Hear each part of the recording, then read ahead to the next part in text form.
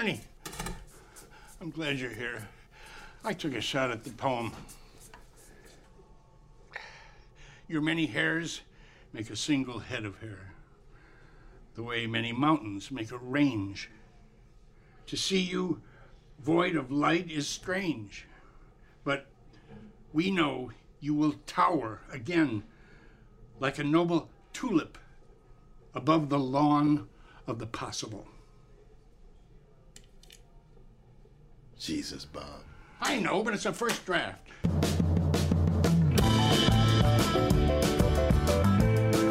Hello and welcome to Pod 49, a fan podcast about the now defunct show Lodge 49 on a network that shall remain nameless. Now that they have canceled our favorite show, I am joined as always by my co-hosts Jim and Bart.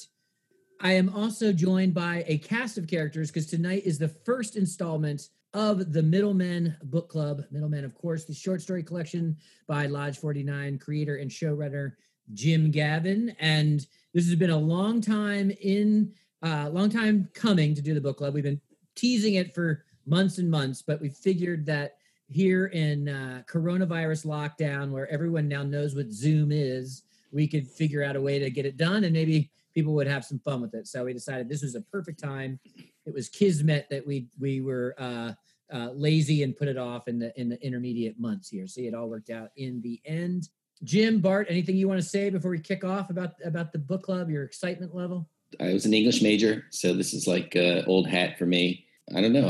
I'm ready to get on and start discussing the books, the stories, I mean.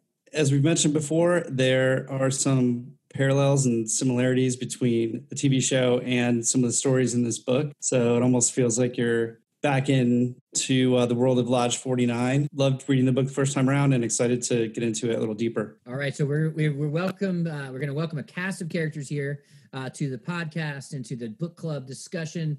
Maybe I'll say give yourself a quick introduction.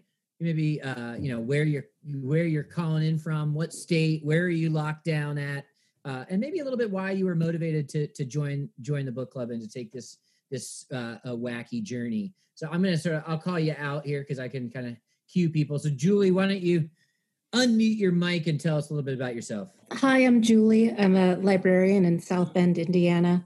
And this show really stuck with me. And over the holiday break, I read Middlemen, over Christmas break. And the stories have just kind of stayed with me in my mind. And so I was really excited when you guys decided to do this book club. So we can help get them out of your brain, right? It's like the earworm. Yeah.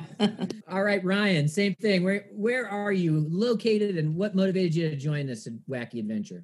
Hey guys, I'm Ryan Behrens. I'm in Milwaukee, Wisconsin, representing Brewers, of course. I'm a writer and editor for Channel Guide Magazine, TV Weekly, and TV Insider. I'm a TV critic, so I have written about Lodge 49 a few times.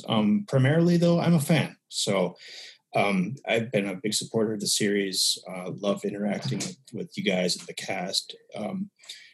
Really, as a TV critic, the best show I've seen in my 20 years in the business, quite honestly. I read Middlemen back in fall of last year. So hopefully you guys will be able to jog my memory on some things. I remember it. I remember most of the major points, but one really cool thing about it, when I finished reading Middlemen, I don't know what compelled me to read the acknowledgments in just to see if maybe there was names I recognized. And sure as hell, one of the names is my wife's cousin. Apparently she took a writing course with Jim Gavin at UCLA 10 years ago or something, and helped him in some way or another, and she got an acknowledgement in the book. Awesome. Oh, well, yeah. Signs and symbols.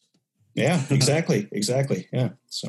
All right. And our last special guest here on installment 1 of the Book Club podcast is Mike. Mike, give us a little bit about yourself. Hey, I'm Mike Quilligan. I'm out of North Carolina. Though I grew up in Indianapolis, South Bend. It seems like there's a lot of Hoosier links. Curious thing. Right? Yeah, I also have, like Bart, a background in English stuff. I was excited to hear that the the creator of the show, had a book. I loved the show. Hungry for more after the news in mid-December, I picked up the book and read it through in early January, and was really stoked to hear that this would be an upcoming Pod 49. I really enjoyed the show.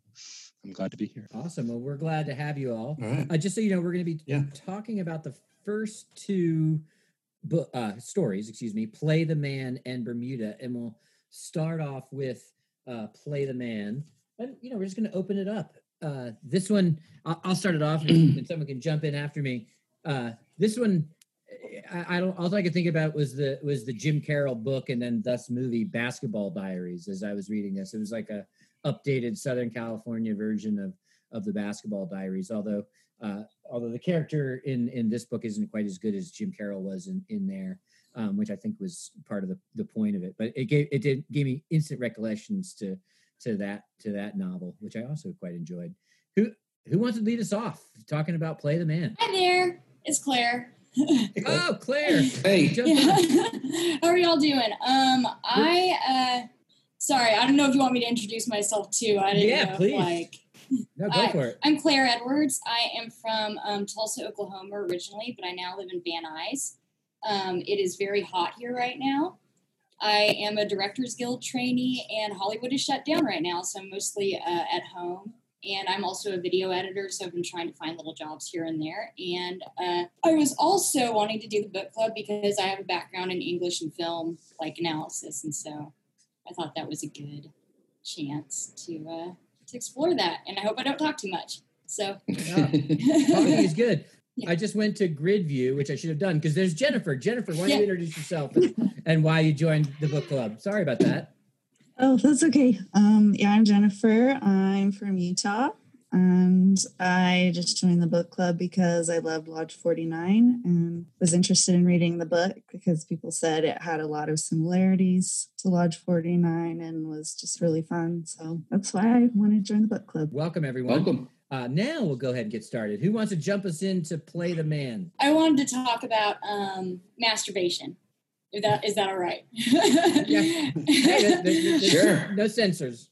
Okay. Well, so I was thinking a lot about how he describes how he doesn't jerk off really, and I thought about the themes of delayed gratification and how that is sort of a theme. It's sort of a something that's almost considered virtuous, especially in a capitalist society, to just strive and hope that you eventually get some sort of payoff, as it were, payload, whatever you want to call it.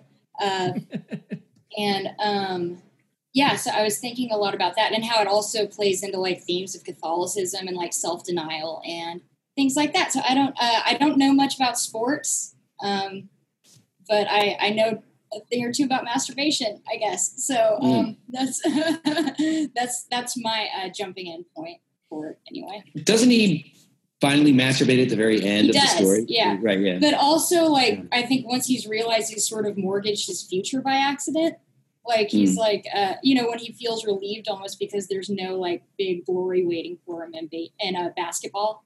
That's how I started reading into it. I have more notes, but y'all go ahead. The Elmarvin Mets in Lodge 49. Dud, Muse provides inspiration.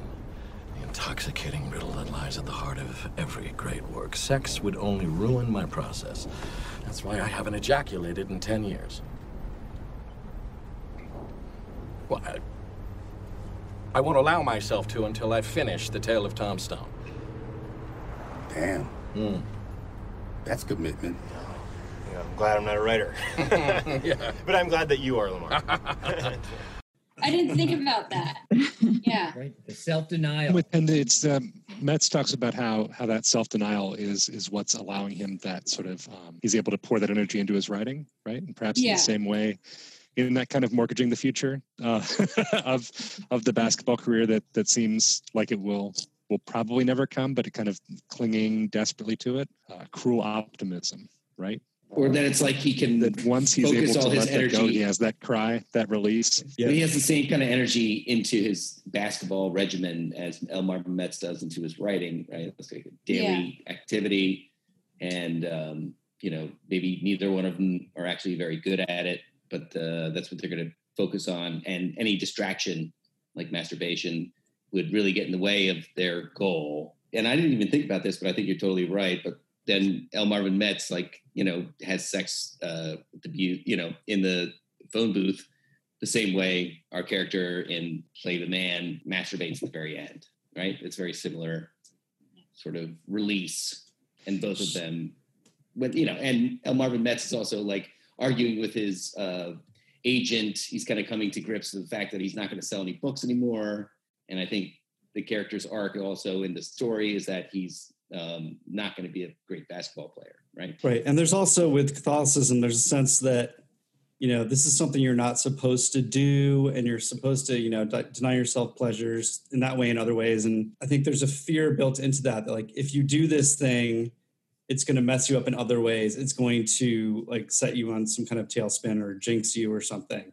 And once you have lost the idea that you actually have this big goal you're working toward, it's well, who cares then anyway? And another parallel is that Dud in season 1, when he first moves in with Liz, says something about he hadn't masturbated in a few weeks or something like that, right? So there's the Dud element as well. Just to make another connection to Lodge 49, I know that Dud hadn't masturbated, or hadn't been able to achieve orgasm, but I didn't know if that was sort of a thing relating to the Fisher King, sort of Arthurian myth thing. He's the last line, or the last of a line of kings. The Fisher King is wounded and he can't procreate or really have sex. And so I thought that was kind of a parallel, but it might go back also to there's a lot of impotence in, the men in this book as well. And I was thinking also about one of the books that the coach suggests is On the Road. And that's a book that's entirely about just trying to find instant gratification. Eschewing bourgeois convention and going on the road. And I don't really like On the Road. I don't really like Jack Kerouac, but I thought it's interesting, in cases like those, when you pursue instant gratification, kind of to stick it to the man, sometimes you actually end up sticking it to people who are more marginalized than you, and all the women that they knock up as they travel across the United States. That's just what I was thinking about. It's been a while since I read On the Road. I don't know if it ages well, as you get older. The prose is kind of beautiful, but other than that, I don't. Yeah, it was kind of a big deal. I was supposed to be a great book when I read it. And so I haven't really thought about it much since then, but it's, been a while for me.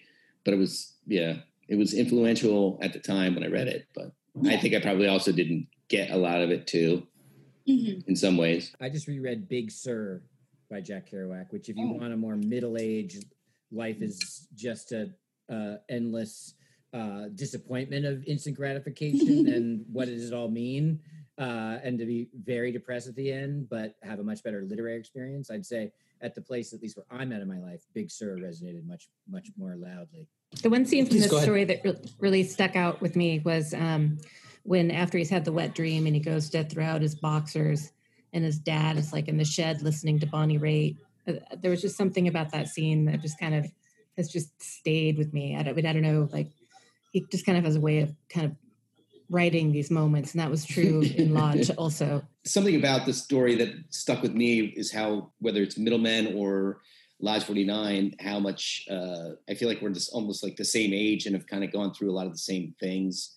And so there's moments you have with your parents that you never talk about, but you feel some closeness with them because of the era that it was. He brought up the never-ending cheesy lasagna from Costco, I think, and I had completely forgotten that existed. Also, he brings up Len Bias, and I'm from Maryland, and that was a huge part of my childhood, and I haven't thought about it I just don't really think about it that often, and those kinds of things all sort of tie in for me, that just sort of click why I like his writing so much and also the show so much, because it just seems it's somebody that lived on my block or something as a kid, or I don't know. I love that moment too, throwing out his boxers, because like the parents must also know that if you're the mom, you know that you have to replace his underwear. I was like, just do your laundry, man. Do your own laundry. Yeah, but if he's throwing it out and she has to replace it, it's like this unspoken thing where you have to go through it. They have to go through it too. No one talks about it, and that's like, from my age group, certainly that's like the way my relationship with my parents as well. It's like. And the dad had his own secrets too. Yeah. Right. Yeah. And the idea is that like, was it's talking okay about to finding have secrets. Yeah. Which I think it is. And I think it's also good to be like, to be able to talk with your children. But I think it's also fine to have secrets. I had a question just for the group. You mentioned Len Bias? Yeah. Bias. And Bias, yeah. And I was just thinking about how all Pat's favorite players are guys who kind of peaked early and then like didn't do so well in the pros. So it's like John Williams and Pearl Washington and Len Bias. And like, I don't know, what do y'all think the significance of that is? If y'all have thoughts on that. Boy, you know what? I think Gavin really, just to get a sense from this story that Gavin understands basketball on a higher plane than the average and does. I mean, there are some people who understand the game and its nuances in a way that I cannot. I was terrible at basketball, and there's certain things that Gavin seems to understand. Len Bias, he was a promising player who died of a cocaine overdose. Earl the Pearl Washington, he was a great college player. Again, I liked how Gavin sort of went to more obscure players, and he's like, I like this guy's game, even though he's not a flashy, he's not Michael Jordan, but he appreciates his game on a certain level that the average casual basketball fan doesn't quite understand. Well, there's something about Jim Gavin characters, right? Like they celebrate, whether it's like the celebration of the mundane or the celebration of the never made it. I mean, there's something about that sort of beautiful loser cliche, and it's not at all cliche when he uses it, but there is that theme that runs throughout. And when I read this for the first time, which I think I might even read it before season 2 came out. I can't remember exactly, or right around in that gap. And it really solidified for me, just like, the kind of beautiful hangdog characters that populate all of his stories. And I think that this character, there's such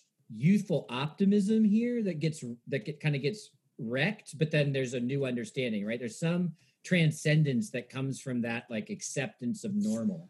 And that's really stuck with me about this story in particular, because I think we all have to kind of come to grips with our own normalcy. Piggybacking on what you said about like sort of these hangdog characters and everything, like it's like the archetype of like the cosmic fool or like the universal punching bag or something like that. But did y'all read, there's just like a 2-page interview with Jim Gavin at the back of the book. The interviewer remarked on how the stories start with like adolescence. And I guess I've only read the first 2 chapters, but they go on through middle age or so. I think how Jim Gavin says he thinks about it is he thinks about it in terms of the guild system. So like the first few stories, the protagonists are like naive and clueless and sort of bumbling and like find themselves in mentorship relationships without really realizing it. Like they haven't yet, they're just kind of boundless potential, but because they're just boundless potential, they don't really know what to make of the world or how to make their way through it. And I thought that was an interesting looking at it. As I was reading it the first time around, that like it's obviously like younger and then middle and then older, but you realize when you're reading it that it's written by somebody who isn't even as old as the last character. So he has this grasp of like, the stages of life in a very commanding way. It also feels like if someone wrote the best version of me in my loserness way or something, like I think we all sort of relate to that. I think that's why it's like appealing to us, And I also, for me anyway, I went to Catholic school as well, like grade school and high school. And so like the whole feeling of the gymnasium and the sort of like, and the coach that like needs their personal car to drive you around and doesn't have enough money for gas, like that all resonated very strongly with me in this whole story. And I mean, And I also, I played basketball, but I was terrible at it. And I liked basketball a lot, but I was very terrible at it. I was probably better at I played football, basketball, baseball. That's kind of like what you did when I was a kid, but I wasn't very good at any of them. I don't know, but I could almost smell the locker room by reading it. And then also just even the kids that are on his team and no one's really very serious about it, when you go to a Catholic school, it's not, it doesn't cost a lot of money to go there. So their sports programs are not very well funded or nobody cares. And so you are perennial losers. That all stuck with me, you do it as an activity. You're not very good at it. You don't have any thoughts that you're going to make the pros or something like that, but it's a Catholic school and you show up and then you just want to be part of something, I guess, you know what I mean? And I don't know, that comes across very well, even though their basketball team was much better than any basketball team I've ever been a part of. I was going to ask what people thought of the character of Tully, which one of the first things we hear about the protagonist is that people think he looks like him. And then he has these parallels where he ends up working at the same, store as him. And I feel like that character is kind of held up as almost a weird alter ego. I was wondering if anybody else had thought about that. Yeah, absolutely. It's Tully is our main character if he didn't give a damn, if he just let himself go the whole time. Yeah, if he had maybe if he masturbated, right? Masturbated. Right. Tully is what our protagonist could be if he just let himself live his life as a high school student instead of obsessed about this early peaking possible basketball career, right? The fact that all of his idols have these early rises and kind of meteoric falls. That seems to point to the fact that he knows at some level that he's not really good enough to really make it, but it's sort of if only he can kind of make it, that'll be enough. Right.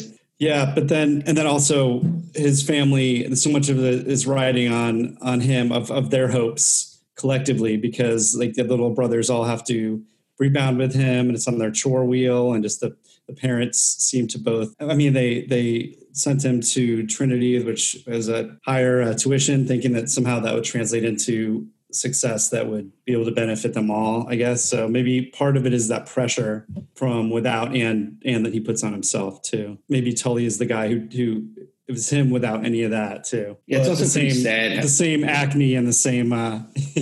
Sorry, go ahead, Bart. No, I was going to say the way he's I can't get my braces off because my dad lost his job and can't pay for the dental. A lot of similar themes that kind of come through on Lodge 49, I think. But just heartbreaking stories that you sort of relate to of little, and it's just and one thing I noticed was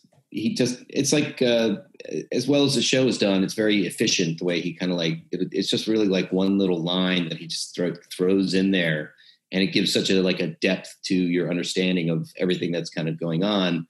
And it's just almost not a throwaway line, but it's just a line that's in there, and it doesn't it never repeats the thought, but it just kind of comes through very well. Does anyone have a personal story of a time in your adolescence or young adulthood where you realized that you weren't very good at something that you had dedicated a bunch of your life to? Yeah, me. I was not very athletic, but I was kind of mediocre in golf. It's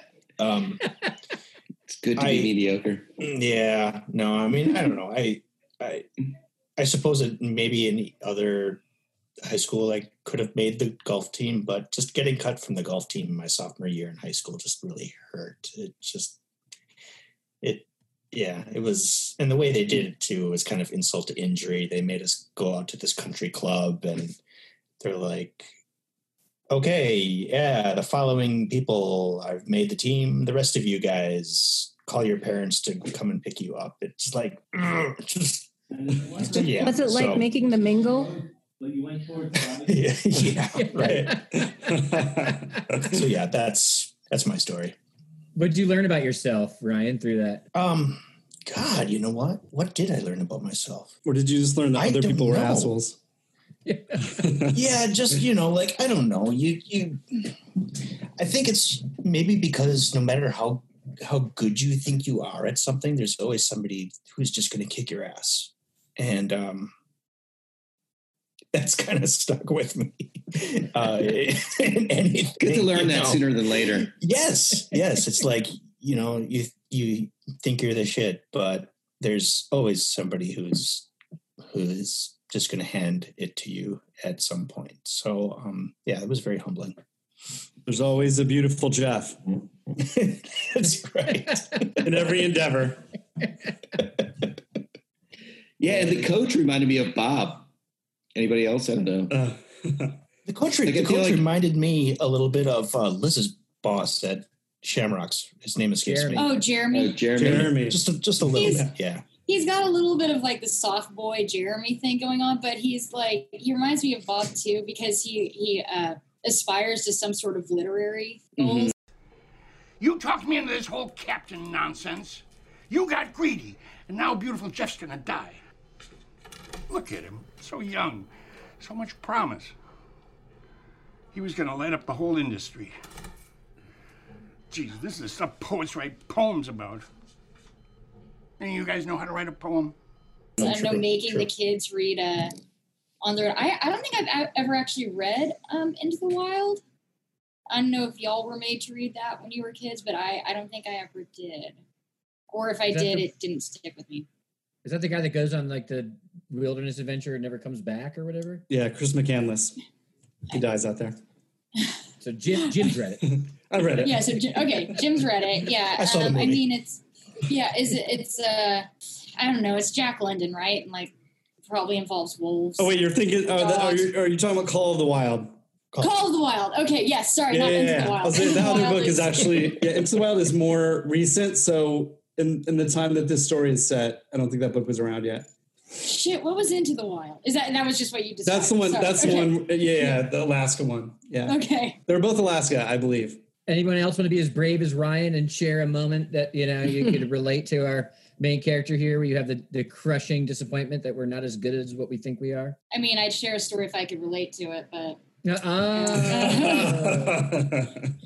don't know. It's like I never had a big moment like that, but it's sort of the gradual, like, when you are young, you start off as just pure potential and you could be anything. You don't know what you're going to be good at. But like, the truth is eventually it narrows down and you become more specialized, and like, you realize what you're good at and what you might just want to do that's going to bring you joy without, any hopes of monetizing it or anything like that. Like, I love drawing and stuff in high school, and I used to do dance. And, as you get older, it's like there's such freedom and raw potential, but it's also sort of like stymieing until you can figure out where your talents lie. That's my thoughts on it. One thing I thought was sort of interesting was this idea that, and someone mentioned this earlier, that the family, like all their hopes and dreams, and that, was in this one poor kid, right? And that reminded me a lot of sort of these things around Lodge 49, not necessarily the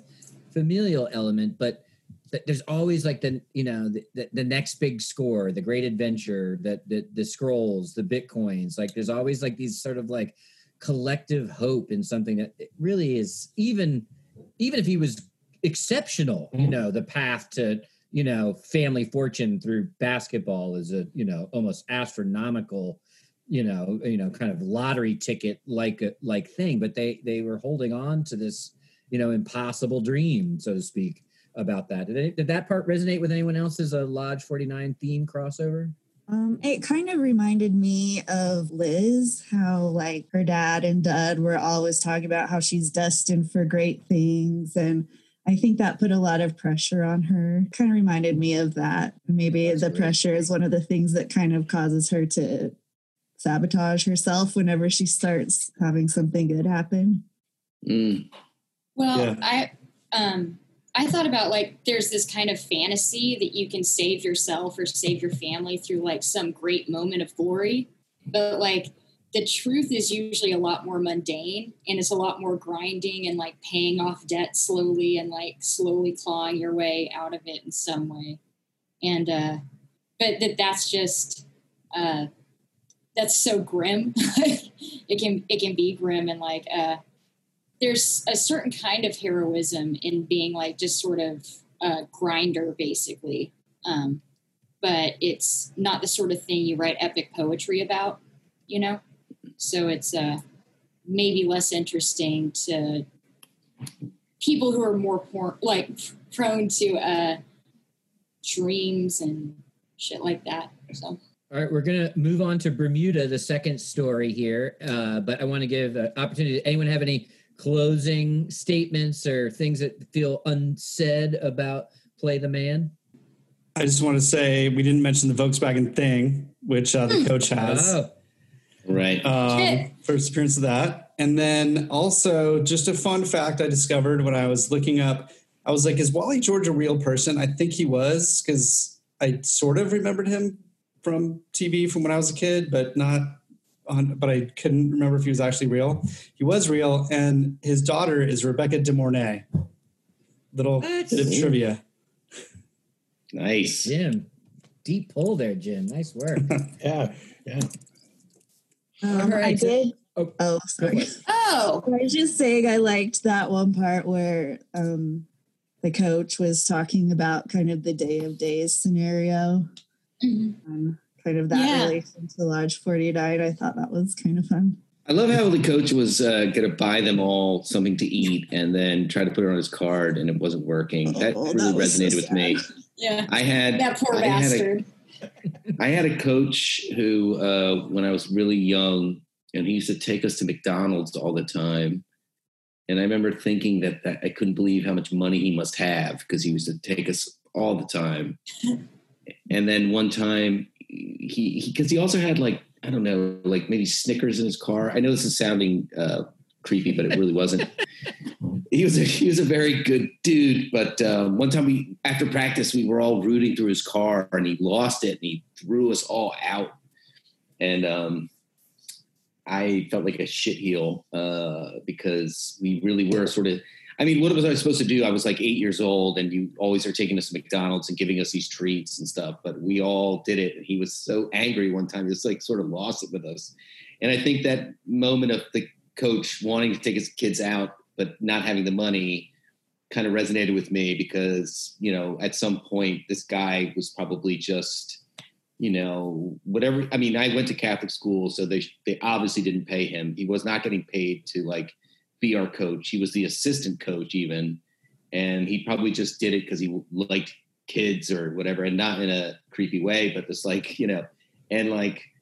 I don't know, there was something very genuine about the guy. And I always felt, I've never forgotten about how we sort of rated his car that way. And I felt like a shitheel about it. And there was something that struck me about that moment too, where he tries to take out the kids and he just, his cards get rejected because when I was a kid, teachers had no money, their cars sucked, and they, broke down all the time. They drove these little heaps of shit. And we also used to make fun of them, which the kids on the team sort of break his balls all the time. I was kind of like that as a kid too, Nothing you can say can make that guy sound less creepy right now. By the way. He was an all right guy. It sounds terrible, but I don't know. Or maybe he was a creep and I just, but nothing ever happened. I'll say that. A nice creep. Yeah. Nice creep. As someone who moving on. Oh, yeah. So go ahead. Oh, I was just going to ask Bart, because you said you went to Catholic school. Are the frequent appeals to the saints a common thing amongst basketball coaches? Talking about Polycarp. Was he a saint, right? Who? Polycarp. He's the guy who got burned the at the high stake. school. The high school. That's the whole, Play the Man is the saying that they have, but they adjust it for, basketball. Right. Yeah. It was, I went to St. Jude's, which was the patron saint of lost causes.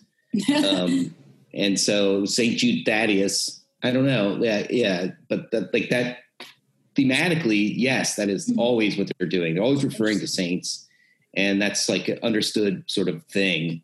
You learn about the saints very early on. It's very creepy. Or most of them are murdered in some weird way. Right. And there's graphic pictures of them. It's all very bloody and very manipulative, so that you feel bad about what other people have done for you. That's what it's sort of about. So then, yes, as kids in this institution, you end up like sort of mocking it to some degree because you know they're trying to make you feel bad about it. So you end up like making fun of it because you got to laugh or you'll cry in this way, you know. So I know Jim and Bart. Any other Catholic school veterans from our panel here? Oh, just lucky two of us. and Bart and Jim here. So yeah, me neither. All right, so let's move on to Bermuda, the second story. And yes, for those of you that read through, it does sort of, it's kind of like it goes through, each story is a little bit older of someone in their life cycle. So here we kind of have young adulthood. I'll just have to say, to kick this story off, Bermuda might be my favorite story in the collection. Only because basically the origin story for this podcast in many ways is that Jim, Bart, and I lived in this house basically many eons ago. So everything about the story deeply resonated me. Communal living, losers, failed bands, records everywhere. So this is the one story for me that I definitely was like, oh my God, this was me at 24. So as well as I really wish I was smart enough to not bring my girlfriend home to the house. That was something when I reread it, how it like stuck in with me, like how he doesn't bring her home. Like I didn't notice it as much the first time around, I think, but the second time around, I was like, oh, their courting process takes a little while. And then I'm like, I thought and then of course, then they have sex and like, he kind of like reveals it in that was something else I really liked, the way he went through, the way they sort of meet. And then, the whole way it happens and the way he introduces it in the writing, I thought was really cool. But while I was reading it, I was like, yeah, I should have never brought my girlfriends around the house. It would have been ridiculous. Here, another resident of that house is joining us. Yeah, mute your mic. The funny part about that too is Jim's or Bart's girlfriend, one of those girlfriends that he mistakenly brought around did name that house the Treehouse of Boys in the New York Press, which was like a Village Voice style weekly at the time. Which was ridiculous because it was at least half girls that were in this flop house too. So it didn't even make sense. But there you go. All right, we're starting our Bermuda discussion. And I had to share that quick story, but who wants to lead us off and maybe with a quick impression from Bermuda to kind of get us going? I love the mention of her hands. Like he shakes her hands and he can feel her bony, long fingers. She could break the apple in half with her hands. Yeah. I love that too. I love the line. I thought it was a great summary for the story in many ways. It was a happy time and I couldn't wait for it to end. Yeah, it's a real heartbreaker. Yeah, it's when you're in that stage, everything's kind of new and exciting, and yet you're terrified, and then you look back at it 20 years later and you're like, boy, I wish I could go back to that. Yeah, and hey, like you guys, I had 3 guy roommates, and yes, bringing a prospective girlfriend or any female into the place was a bad move, just bad move. Yeah, it would be embarrassing for everybody. I also liked how the story was told. It was really he was telling it like reminiscing, but it was very much kept in the present. But then every now and then he'd slip in like these subtle details about like this actually took place a long time ago. So it was. Sorry, my kids are going crazy. Bye. A flyby. It reminded me of like the first house I lived in after college with like these 2 guys that I barely knew, and like every surface in the house was covered with like marijuana shake and dog hair, because of course they had dogs that they didn't take care of, that were just like wild animals. But there was something like almost cozy about the squalor that we lived in. And like, when you're young, you get wrapped up in the romanticism of like your bohemian lifestyle, but like, there is a certain longing. You look that like you have for it. But I mean, I'm glad I'm not there anymore for sure. Yeah, I might be in Ryan's camp. Well, I think you maybe remember the good parts of it, and you wish you could go back to those, and you conveniently forget the parts that you really, if you were stuck back into that situation, you'd be like, oh man, get me out of here. I had the same thing with marijuana seeds and whatnot and cat hair. Similar house, but with cats in it. Roommates that just like didn't clean. This was in Chicago before I ever met these guys. These roommates, like I moved in, they had already lived there for a year or something and probably hadn't cleaned once and never did while I was living there either. There were a lot of fun times, but it was also really nasty. Oh yeah. There was like a beer bong on the table or not beer bong, a gravity bong on the table that was like a 2-liter Coke bottle that had the bottom cut off and like resin that was caked on about this thick, like along the side. Anyway, sorry, now I'm just thinking about that, but that's beside the point. They'd say, do you want a hit of this? I said, no. Like, it's so, any other way is fine. The gravity bong. I think we had one of those too. It's a beautiful centerpiece. It's a classic centerpiece, for any home. Ties everything together. What were some other themes from Bermuda than misbegotten communal living youth? I was just going to say one quote I thought was really interesting that he said is, I miss those days calling places, not people. I miss the hassle of getting in touch with someone. Yes. Like when you think of when you're younger, like high school, I didn't have a cell phone or anything. And you'd call someone's house or call someone's work and try to find them. Just was one of those things that's like how things change so much. Yeah, Jennifer's right. I mean, we all shared the same telephone number and trying to, it was, I can imagine what dating is like now with the kids, with the texting and stuff, that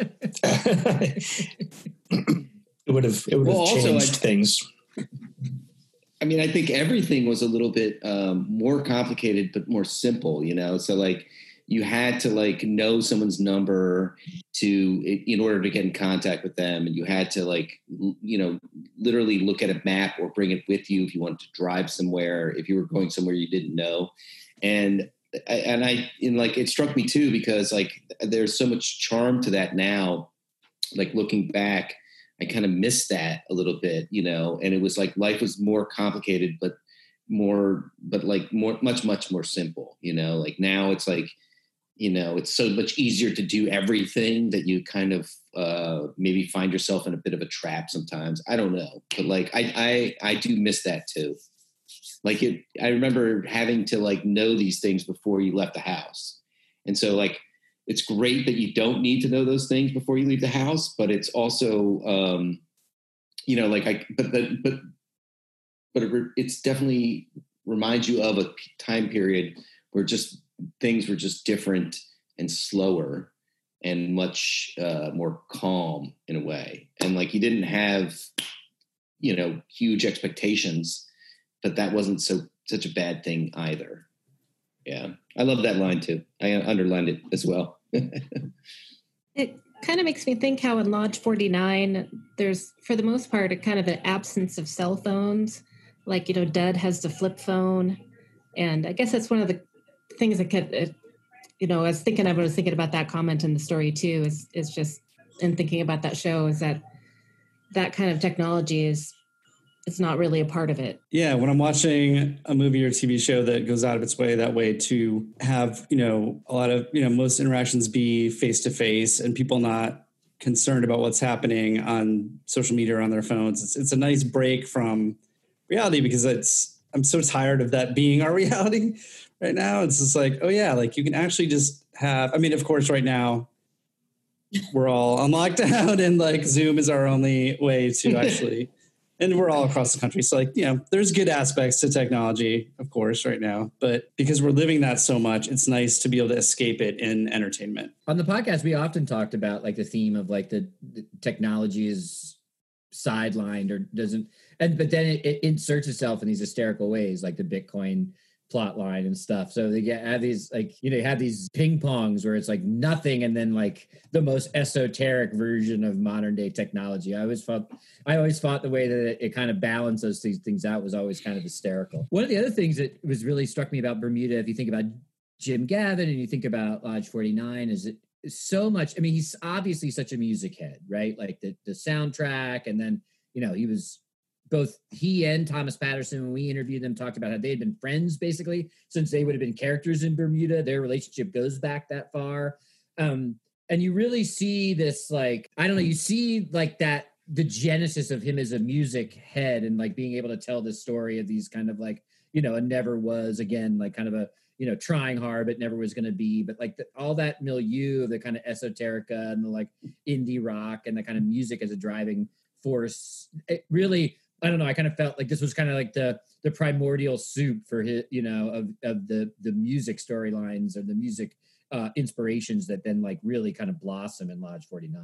Yeah, I looked up when I was rereading it, I looked up Chopin's, what are they called? Manatas or something?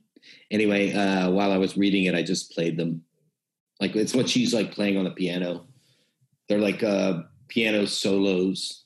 Because it's like Chopin, it's like, oh, it's a name I always know, but I couldn't pick him out of a lineup, you know? And so I went and just put it on YouTube, and I was like, oh, I know. It's like the stuff you hear at like weddings when it's just like one person, like, you know, it's that. But still, it's pretty good. And if you imagine somebody like playing it in front of you, you would be sort of blown away, because he has like a really good opinion about music, even for a 23-year-old, like how he's like, he says, he's got a great line where it's like, I didn't respect my roommate's band because the people I liked didn't care about like what they looked like on stage, or I forget exactly what it is. Harry Nilsson and Arthur Lee. Yeah. Yes, Harry Nilsson and Arthur Lee. It's like, right. And I thought, right. Me, because I was a snob. I was into Harry Nilsson and Arthur Lee when I was 23 as well.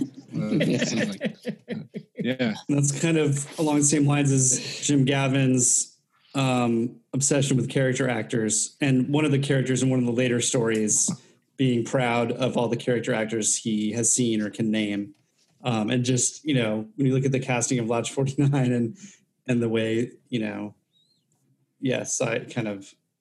some minor side characters were built in just to have those kind of people in. I don't know, that goes along with the same kind of aesthetic. Yeah, I'll never forget, like, you know, I'm a recovering music snob myself, and you know, I was probably watching like the second episode or maybe even the first, and I was enjoying it. I was definitely getting hooked on the narrative. I'm like, what the hell is going on with this soundtrack? I've never heard anything this deep or referential on, you know, on a television show before. I was like, this is like a different level with the music supervision on this show. And it kind of continued to blow me away. You just don't hear those kind of the deep cuts. And I'll never forget, you know, Thomas Patterson telling us about how he like would have to be chasing down some obscure 45 and have to literally get like a widow, you know, someone to like sign off on some release. And started talking about this idea of like having to search something out, right? He was having to like, you know, and he said there was plenty of stuff that they could never track down the rights for. Like there was plenty of stuff that just wasn't able to make it because they literally couldn't find whatever random copyright owner to release the song. There's a passage about music that really stuck with me. If y'all want to hear, it's about Chopin again, and like how he would sometimes take Maria out to the patio while Karen was playing to get some fresh air. And the music sounded even better from a distance. In those moments, there was a shape to the summer heat. I felt like I was discovering something that had always been around me, but that I had never noticed before. And I thought that was just pretty beautiful and a great way to talk about music and how music like can create shapes in your mind, and like how it gives like substance just to a place that you're in somehow, even though it has no real physical properties beyond. I don't know. I was moved. I like music fine. I'm not a huge music snob or anything, but like, I mean, I have emotional responses to music too. I'm not dead. I got 2 ears and a heart, you know. And I thought that was really lovely, and how how sounds and music, how music can, just how like sound in general can give like shape and form to words and to meaning and to, signs and symbols and shit like that.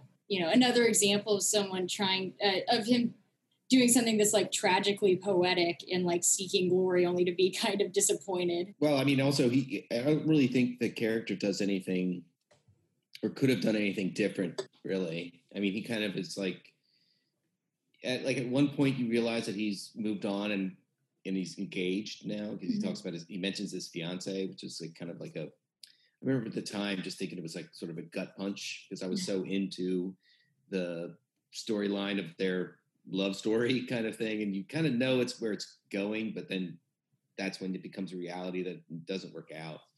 But he just seems like a very mature 23-year-old, especially compared to the guys that he's living with. The guys that he's living with were guys that were much more like me. And like, so, and then, he knows what he wants and he kind of goes for it and it's very admirable.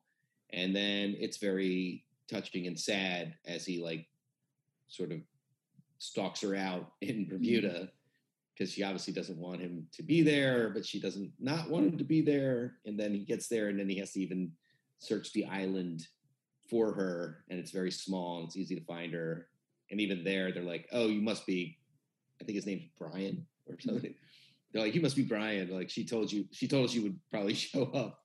I don't know. It's very touching and sad and moving. And it was, we'll see. When I read it the first time around, that was my favorite one. Reminded me a lot of all the dumb stuff that we used to do to try to impress some girl that we thought we were in love with, and it reminded me a lot of some unrequited situations that I was in back in the day too. So, Ryan, so maybe I'm falling for nostalgia.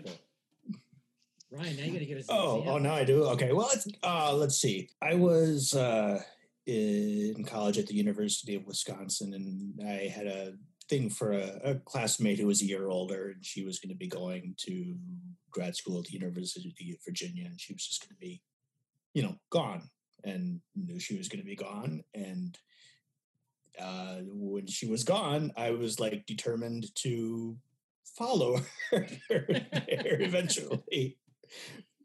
Fortunately, she put me in my place, and so, but like him, I married, everything's good. But yes, just no regrets. No, none at all. No.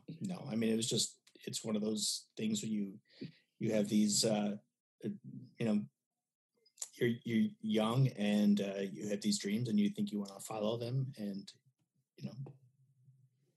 you realize 20 years later that, oh no, you're glad that didn't happen. It reminded me a little bit the relationship dynamic with Dud and Gloria, where it's a younger, more optimistic, happy guy, and an older, a little more cynical to the world woman and saying, oh, this will never work. And he tries to make it work.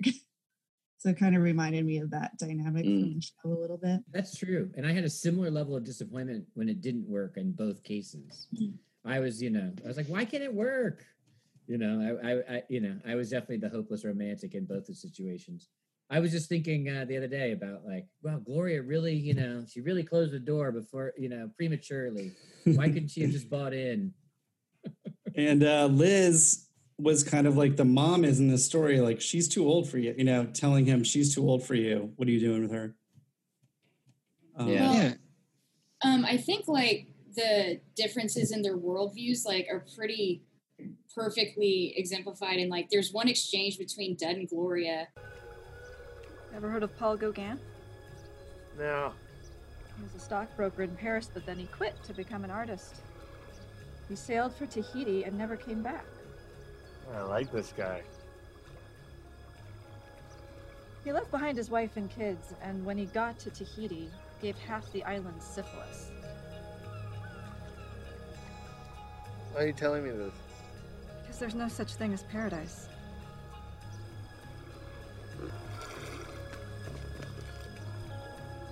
Yeah, there is. Dud is still young enough to believe that there is some kind of paradise that can be found. Like, where everyone's not just striving like endlessly towards some goal, and she kind of feels like there's still real world repercussions to someone just someone else's irresponsibility that other people have to pick up the slack. Karen was a caregiver also. So Gloria was taking care of her mom, and Karen did that to her mom too. Good. Yeah. Cool. Good point. So, as I mentioned earlier, I didn't reread this one, so I was just, as we were talking, sort of leafing through, trying to remember what it was about, and it hit me just in sort of looking at a couple pages. I was like, oh yeah, it was a story with the older woman, and she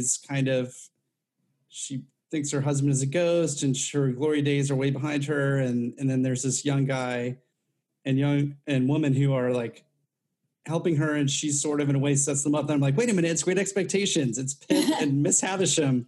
Then I was like, oh, is that mentioned in here at all? I don't know if it's ever directly referenced in the story, but I was a big Charles Dickens head in high school. I like read all of his books, like wrote all these papers on them, and I was really into that stuff. So it's all buried somewhere deep in the brain. Well, there's a great line in the story about how she's haunting her own house, which like I think definitely is a parallel to Miss Havisham, like there, and just sort of locked in the past and everything. So I think that's interesting. She always wears the same dress as well. Mm-hmm. Yeah. Surely that's on purpose. Yeah. Surely people know what they're doing. Yeah. He's big on references and homages and whatnot. I really appreciated the abruptness, though, One with of the which things that people character starting was to catch on. dispatched. I'm sorry. With he messes up and he gets noticed breaking the rules of Meals on Wheels, and that's it. And it's just the doors just closed, kind of unceremoniously. Well, he makes like a going away joke too. He's like, I had her put me in my will, and now I just have to murder her. I just have to kill her, yeah. Yeah, now I just have to kill her. Have any of y'all done like Meals on Wheels, like delivery food stuff like that? No. My older sister did when I was younger, and I remember there was one older woman that she became very close with named Ruth, and we used to. My parents ran like a small gardening business, and so my little brother and I would go over and plant flowers for her like on Saturdays, and it was just.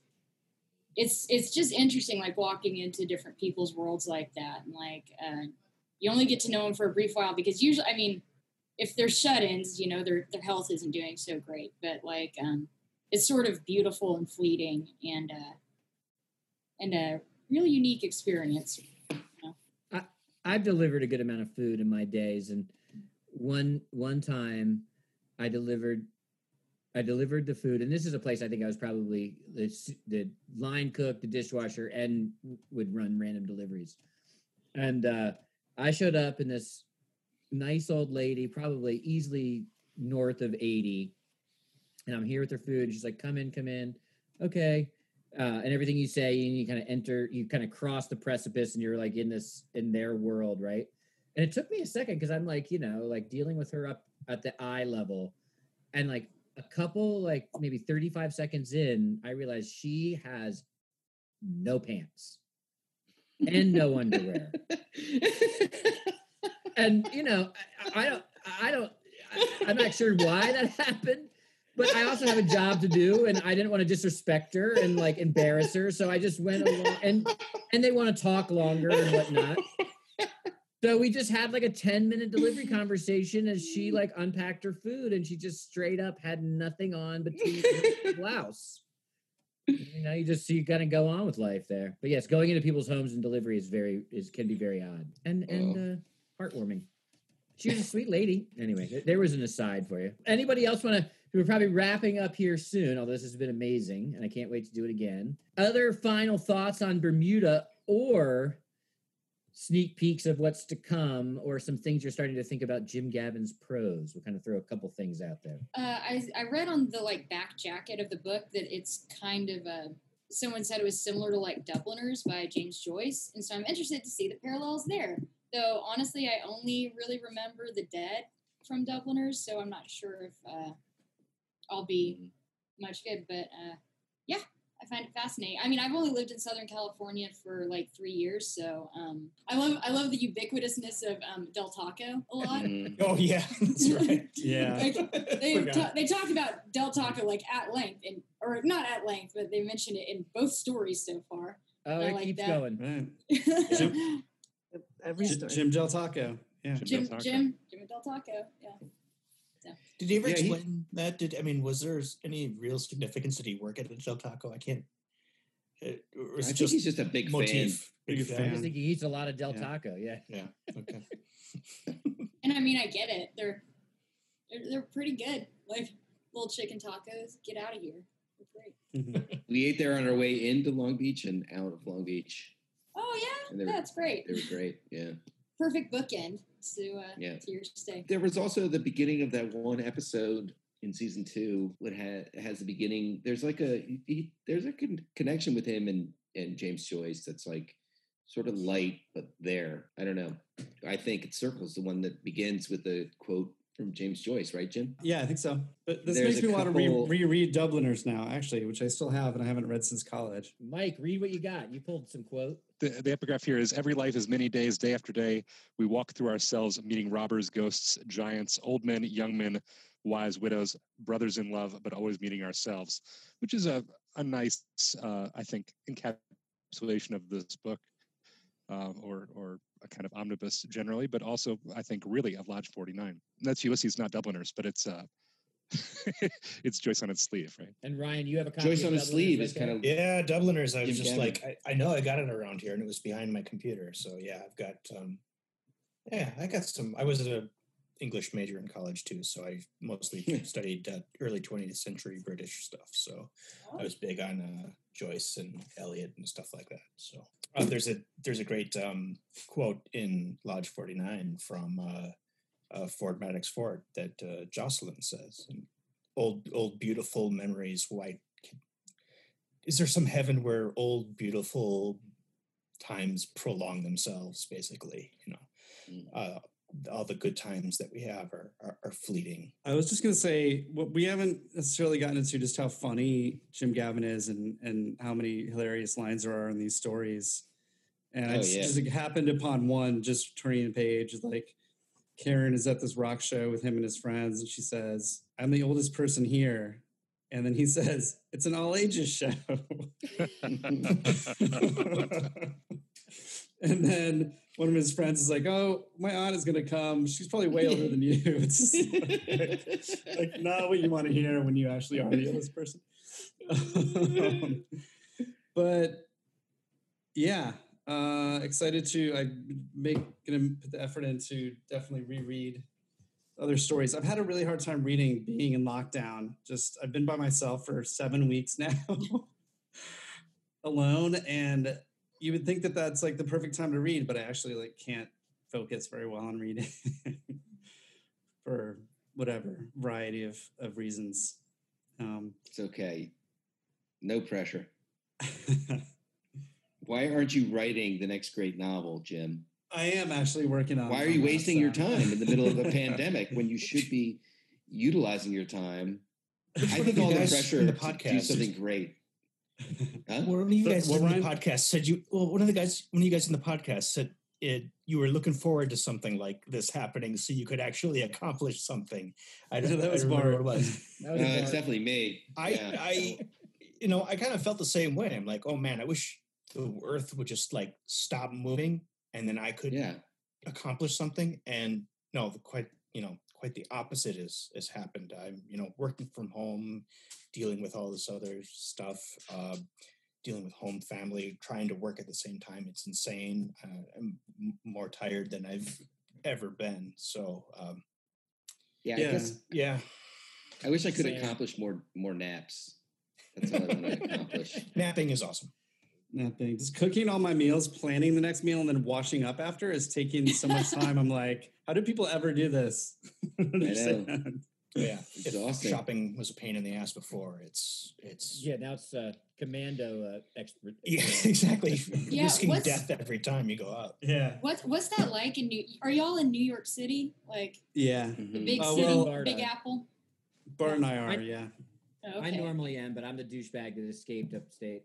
Oh, okay. Yeah, I was He's wondering what not it's allowed like. back. I mean, because LA's not, not great right now, but New York seems like pretty scary, pretty intense up there. It's been pretty intense. I think it's calming down a little bit. You know, it was like sirens constantly all day long and night for a while, and that's subsided. Most people are wearing masks. Like most people, there's still some people who you're like, why aren't you doing the things? Like, why are you walking too close to me and not wearing a mask? But most people are being considerate and smart. There's a lot more ways. masks. There's a lot more masks, but there's a lot of it's when the weather's nice, they're not like they're out and about. It's not great. I feel like that's sorry, go ahead. I don't know. I to me it feels like I was like adamant and changing gloves and doing this, that, and the other for like 3 weeks, but then you start to lose momentum, and I can understand why people do that. But like also it's like, well, you know, I only know one neighbor down the road who died. It seems like the pressure of how serious it was has subsided somewhat. Yeah. So now that equates with how much less I'm going to notice that I touched a door handle and didn't wash my hands immediately. So like the adjustment period, you know, I don't know. I'm nervous about that, like getting to like passe about things, not being vigilant enough. But I still try to stay to strict sort of codes, and I don't go too many places anyway. So yeah. Well, and it's strange. It's like the longer it goes on, like the more you feel like you've done enough to like keep it from getting to your, and it's like that's just not the case. You just have to keep going, and it's that's not how it works. Right. It could happen today or tomorrow or 3 days from now. Or 7 months from now. Or 7 months from now. That's true. Yeah. So, but it is exhausting, and I understand why people like lose steam. Yeah. You know, like, you know, like I tried not to get angry. Like I think that this is a great time to hate on people because you're like, because you know, I'm like, what the? You're walking down the middle of the fucking sidewalk, you asshole. You know, like, oh, you're walking with your dog and you have no mask, or the joggers, for Christ's sakes, the joggers. Everybody jogging like drives me berserk because they're just like a big, you know, pigpen cloud of fucking of droplets. Right. And like you got to get out of their way. And then when you get out of their way, then there's somebody in the street and they're jogging. It's so annoying. It's a lot of joggers. There's a lot of joggers. The best outside moment I had was a couple weeks ago. I woke up at like 5 o'clock randomly. It was raining and I just went outside for, it's like, no one is out yet. It's raining. And I had the streets to myself. And it's like, who cares that it's raining? I'm outside and nobody else is around.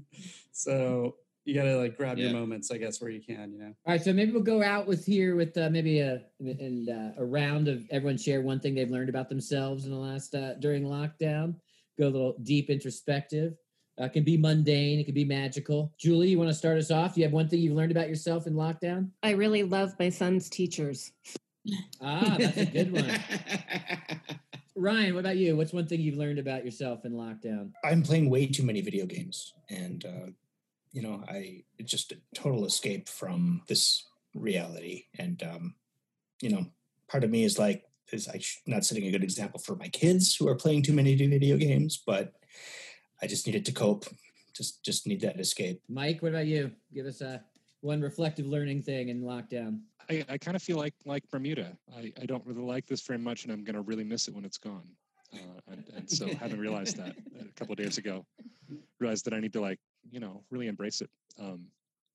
I've got a young child and fun to be around, but also like found myself being kind of a jerk disciplinarian, and like life's too short for that, you know. Need to have the nice times with the kid while the kid's a kid. Here when we're all together, and not just getting each other like at the end of the day, the dregs, you know, or the try to be a bit more in the moment? Jennifer? Well, I'm kind of an introvert, so spent kind of a lot of time at home already. So I thought, I'd be used to this, but I don't know. I guess the anxiety, like you were saying, it's harder to focus. It's harder to get things done than I would have thought. And definitely am appreciating my kids' teachers, especially the one in junior high. Just all their individual teachers have to figure out their own class, and the orchestra teachers try to figure out. And I guess I'm just appreciating a lot of people that I hadn't thought of too much before this. So appreciating them and trying to be, but I think you also have to cut yourself some slack.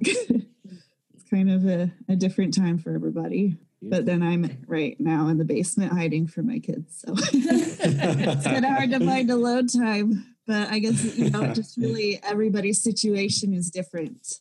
And it's really hard. Some people are alone and some people have a lot of people all in a small house trying not to kill each other. So definitely interesting. I'm like in my second week of working at my friend's shop. They make sets for Broadway shows, and Broadway's shut down, so they're shut down. And so he's doing a great thing, and he's making face masks for NYU.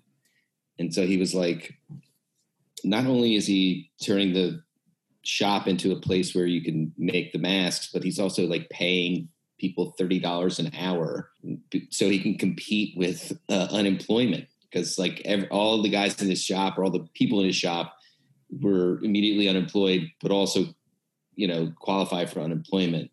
So, he called me up and was like, I'm paying $30 an hour, So I'm not a saint for doing it, but I am glad that I'm doing it. But it's weird because I feel like I'm like, yes, I'm doing such a good thing, but I'm doing it because, I don't get, as a small business owner, I don't qualify for unemployment.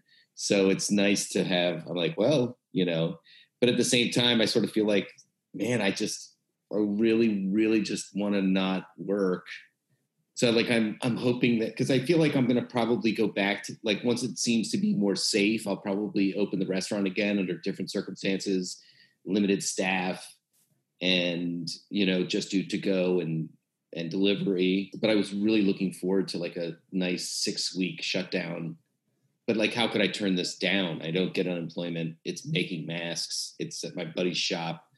But I feel like it's a good cause.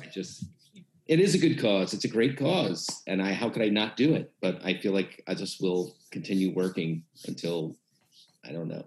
I'll just always be working. That's what it feels like to me. I was like, and I feel bad about it to some degree because I want to I'm like, all right, because like he wants to build 70,000 masks. So I don't know if it's over at 70,000 or so it's like this weird predicament. Like if the tragedy continues, we could be making, 80,000, 90,000, 100,000 masks. So maybe the work could go on for weeks and weeks and weeks.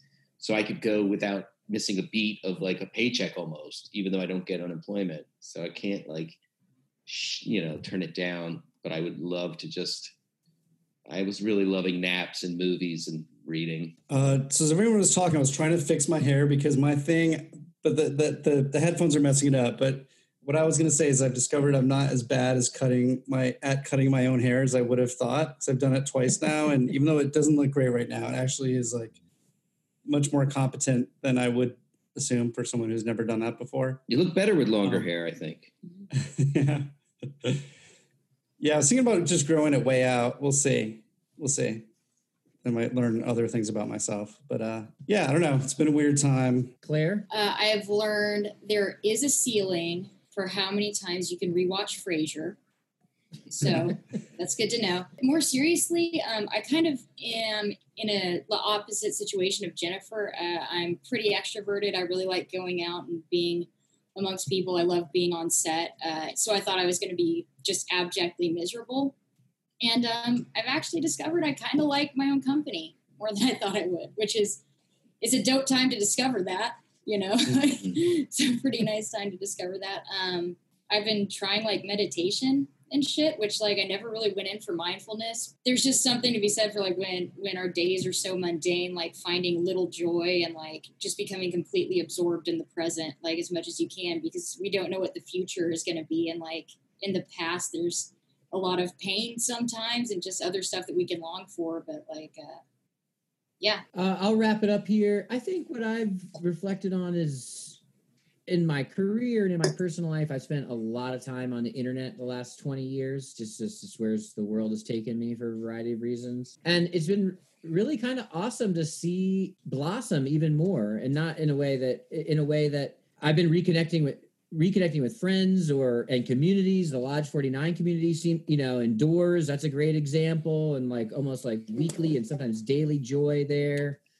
Connecting with people that I've worked with and worked for and worked with me, friends, the text chains have been blowing up. And so it's like almost like, it's like gardening, right? Which I've also been doing. You kind of tend something and you nurture it. And then when you need it, it kind of really is there to blossom. And so I've been kind of an all in on the internet for a long time. And it kind of soured on it to a degree, and all the gross and negativity around it. And so to see that those connective tissues actually emerge and actually have been strong through this has actually been, I don't know, it's been life affirming, and it doesn't feel like I'm alone. And of course I have my wife and daughter, but, and that's awesome, but I don't feel isolated. I still feel highly connected to people I barely know, but share interests with, and for people that I've known for 30 and 40 years. And that's been a thing to relearn, and not just relearn, but also to be able to use as a medicine and a lifeline through these last couple of years, or 6 weeks or whatever it is at this point. So thank you all for joining. This has been amazing. I think we're definitely going to do this again. So I invite every single one of you back for the next edition. We'll have more details, and those out in listener land, you as well. I think this has worked. I think we are going to run this as a podcast. Well, the next 2 books, right? I mean, the next 2 stories. So I'll give that'll be Elephant Doors and Illuminati. So those will be the next 2 that we'll talk about. I don't think we're prepared to announce when that will be right now, but we'll have it out. And all of our Lodge 49's friends here that joined us and gave such great conversation, and then you out there, if you want to jump in, the water's warm. So we'll be back soon enough. Bye, everybody. Bye. All right. Thanks. Aloha, bitches. Aloha, bitches. Aloha, bitches. That should be a saying, Herm. It is. I just said it.